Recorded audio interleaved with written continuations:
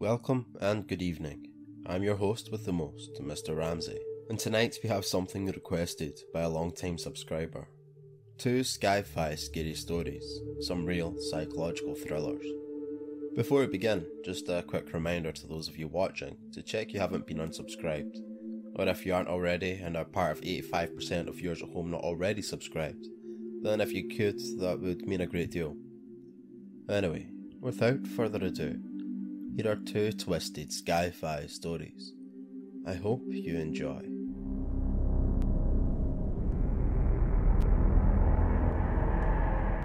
Number 1. I've had this problem for as long as I can remember. In preschool, I remember being confused when they told us there were 7 days in a week, because I could only ever count 6. I've never told anyone this, not even my wife, so I've never really been able to ask, but I can gather from careful questions that the me they see on Thursdays acts the exact same way and says the exact same general things I would. If plans are made for Thursdays, I show up and I do exactly what I would do. I just don't ever remember it. Before you ask, yes, I've tried staying up all Wednesday night or waking up in the middle of the night.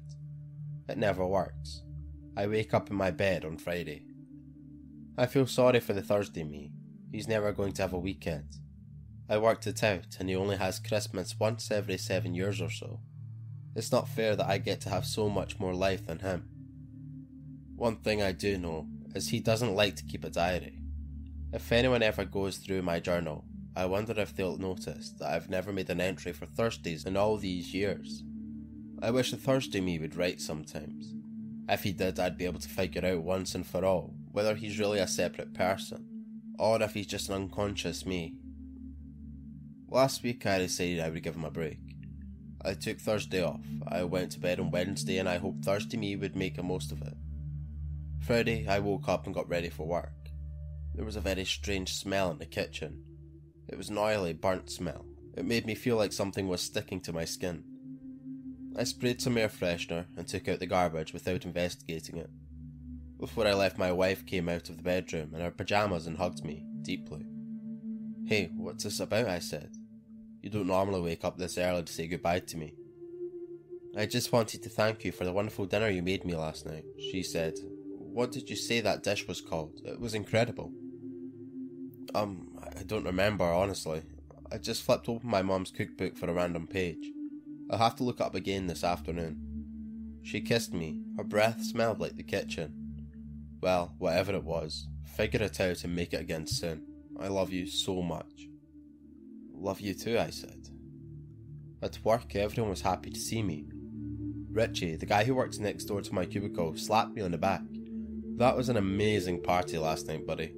My supervisor Helen dropped by my desk. "If you're going to throw a get-together like that every time, then you can take as many days as you'd like. I can't believe how much I ate." There was a big greasy stain on her blouse. It looked like she'd been wearing a messy bib. As the day went on, more and more people thanked me and shook my hand, and asked me where I'd learned to cook like that. There were people I never even talked to, like the janitors and the security guys. Toward the end of the day, a woman I'd never seen before spoke to me. I could see from her ID badge that she was a secretary from our other facility across town. She said, "I always thought I was an adventurous eater, but after last night, wow. I'd never eaten anything like that before. What did you say that dish was called?" She had a black glob stuck between her teeth. I said, "I can't believe I don't remember. It was in my cookbook. I have to look it up and get back to you." "Please do." By the end of the day, I had gotten a bit of work done. So many people, strangers, had talked to me I was completely overwhelmed.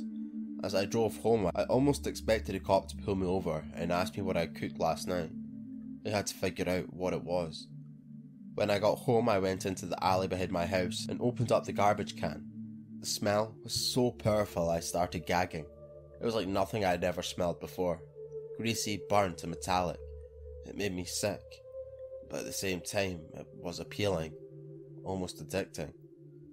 As I sorted through the trash, it seemed like I was breathing deeper, trying to get more.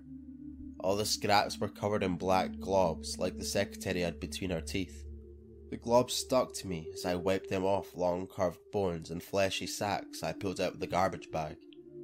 One of the things I pulled out looked like a tiny human hand, an inch across with 2 thumbs on one side.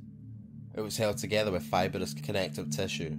I touched one furry tendon dangled from its wrist, and it clenched into a tight fist I couldn't open again. I picked something up which was unmistakably a skull, 2 inches across, with the strands of grey, fatty meat still clinging to its face. But its single eye socket was completely clean, like someone had sucked it dry with a long tongue. Its jaw was too narrow and locked open like it was screaming. I found a tentacle filled with bubbles of black liquid that, if I touched them, would burst and evaporate instantly. I found a strip of skin, bright red with grill marks on the side and covered in grey hairs that were stretchy like rubber and needle sharp at the tip. I couldn't take any more. I vomited. I left the pile and the overturned garbage can in the alley and ran upstairs through the back door. I washed my hands in the bathroom because the smell was still in the kitchen. I came into the living room and my wife smiled at me. I could smell it on her. "I'm starving, honey," she said. "I haven't eaten all day. I'm waiting to see what you'll make for us tonight." I could only laugh unconvincingly in response. I went into the bedroom. My journal was open on a nightstand, open to Thursday's entry. "Thank you so much for this opportunity, old friend. I'll take more days next week." Number 2. Everything that people think they know about the Mandela effect is incorrect. The phenomenon has been occurring for years, only most dismissing it as a fluke. In the most severe cases, those experiences that affect were diagnosed as having some sort of mental illness, and subsequently medicated or committed. Then it was given a name, and seemingly overnight that very same concept developed into a disreputable meme as an online joke associated with paranormal fanatics. Several years ago, I worked for a group of people called the Grey Leaf Consortium. They've been around for decades. However, the members of the elusive group gather in secret, and as far as the public knows, Greyleaf doesn't exist. Among the organisation's ranks are the top scientists in their respective fields, as well as a cabal of extremely wealthy men and women. Their stated purpose was to provide a creative outlet for some of the most intelligent people in the world, and to allow them the freedom to develop their ideas without fear of limited funding from the political bureaucracy. With the consortium involved, money would never be an object, the trade-off being that any creation of significant merit could be auctioned off and sold to the highest bidder. The influence of the consortium stretches all the way to Washington. Though not directly associated with our government, they have secured a great portion of their independence from the research and development they've provided to the US military. With elected officials busy looking the other way, the consortium delved into questionable avenues with very little government oversight, exploring aspects of science that others veered far away from. It was during this exploration that they discovered a revelation that would change everything for years to come. Traditionally, we've always viewed consciousness as tantamount to our concept of self, as the old saying goes, "I think before I am." In 1981, to the contrary, scientists with the consortium determined, through their research, that the self was just a tip of the iceberg. Below our surface layer of individuality, they identified its so-called collective unconsciousness. According to their lead researchers, we, all of humanity, were tethered to a living, breathing hive consciousness as an interconnected series of threads outside the realm of our perception. If you will, imagine your mind as a house. Everything that happens within said house is solely dependent on your own will. Your choice and decisions are all generated with the confines of this house. Now imagine that you stepped outside of your house. Imagine that you walked up to the street only to find another house, and another, and another. Think about all the various connections that these houses have to one another. The streets that link the neighbourhoods that link the cities, and so on and so forth. Since the beginning of our species existed, humans have adapted ideas, concepts and ideologies which have inexplicably managed throughout history to spread from one culture to another, despite there being tremendous geographical distances separating these communities. How such knowledge, or even a portion of it, including myths, legends and language, could be shared by these people who never made formal, physical contact with one another, was, until recently, a mystery. Everything in our universe is made of energy. Atoms are made up of vortices of energy, vibrations if you will, and everything is constantly spinning. Greyleaf scientists found that all our individual minds, in spite of physical separation, generate an identical subatomic frequency, and just like a radio station, they theorized the possibility of tuning into this frequency.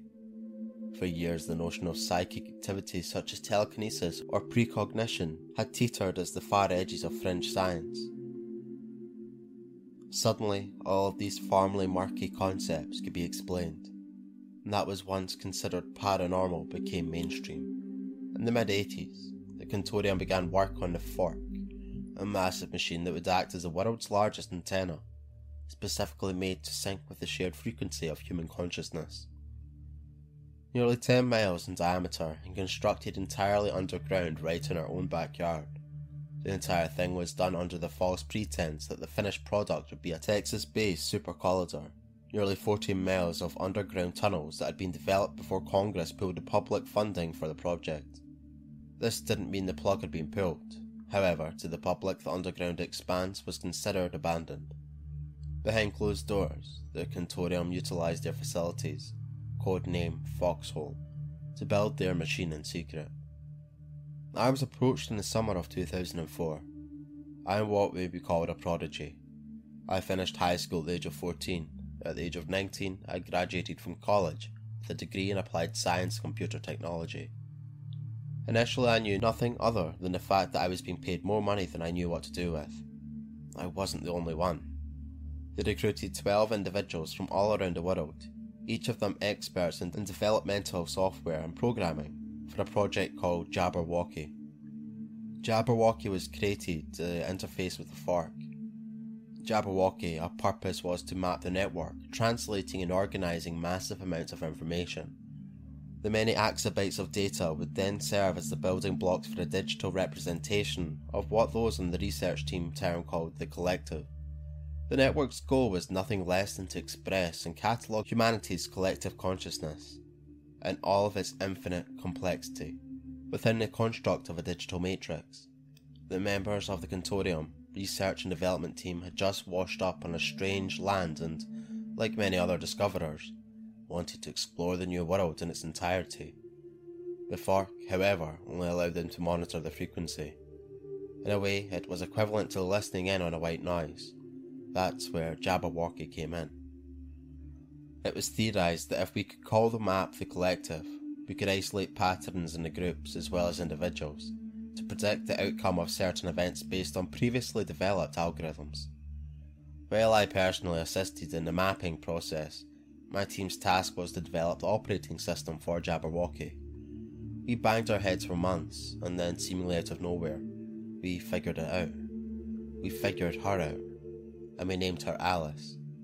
Fully automatic and self-correcting, our new operating system was light years ahead of anything that we could have individually imagined. We were ecstatic. 6 months into the project, through a sheer accident, we discovered an irregular casualty within our digital construct of the frequency. An insignificant glitch, the code began to manifest outside of the digital parameters. Based on our own interactions with the network interface, we realised we had caused things to happen in the real world. The first few events we dismissed as flukes, but it soon became apparent that somehow we were affecting the physical reality around us. I don't know how we did it. I still don't know how we did it. The interface was only supposed to represent and organise the data we were accumulating. I've always considered myself a person of science, but we tapped into something that transcended our simple understanding of our three-dimensional reality. As baffling as this anomaly proved to be, our curiosity quickly overtook our confusion. Naturally, we ran tests, endless tests. We couldn't decide if we were kids on Christmas morning or scared out of our wits. We found that through precise manipulation of code, we could literally affect the perception of a living person the same way one would make adjustments to a computer-generated character within a piece of software. The discovery was unparalleled. In the early stages, we could only experiment on an individual person by altering their ideas of basic things, like the colour of objects, lyrics to a song, and so on. This involved clipping sections of a code, consisting of memory fragments, image and words, for example all of them taken from other people, all attaching them to a pre-existing thread of code. All of these tests were successful, leaving the subjects with no real lasting symptoms. The process could be compared to open heart surgery. Like a surgeon, we treated the whole interaction with life or death seriousness. Damage to the outlying codes could have resulted in catastrophic chain of events within the construct. Due to the fact that every person in the world, ourselves included, was connected to the interface, this began to open countless doors for us, and frightening new possibilities. Once Greyleaf leaderships became aware of our discovery, they encouraged us to experiment not just on individuals, but on large population centre. That's when I really began to worry. We would never admitted it, but we'd been blinded by our own achievement and power. In a short time we had gone from trying to understand a frequency to something else entirely. Never before had there been such a jump in technology development and understanding within such a short span of time. In spite of all the knowledge gained, however, its truly disturbing nature of our accomplishments did not become obvious until we began to analyse the collected data. Once this process began, it was clear something was very, very wrong. Alice had been acting on her own. Since its inception, the operating system had been changing the collective memories of individuals with no direction from the programmers. We caught most of the changes in time and we were able to reverse them, but these random actions were beginning to paint an awful picture. We programmed Alice to be intelligent, knowing that we would never be able to monitor her actions 24/7. She needed to be able to act accordingly when she encountered a problem, so we provided her the authority to form her own digital algorithms when mapping the network, so as to perform more effectively.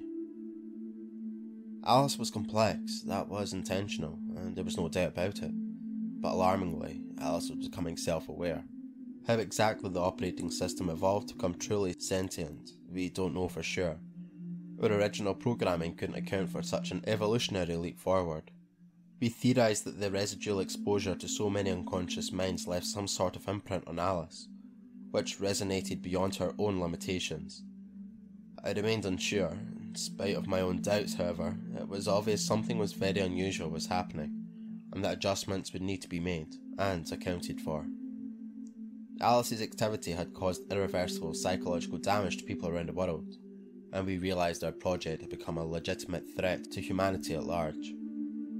Moments before we shut the system door, our systems registered massive dissemination of what appeared to be redundant code into the network itself. That was followed by a message that appeared for a split second. I'll never forget what it said.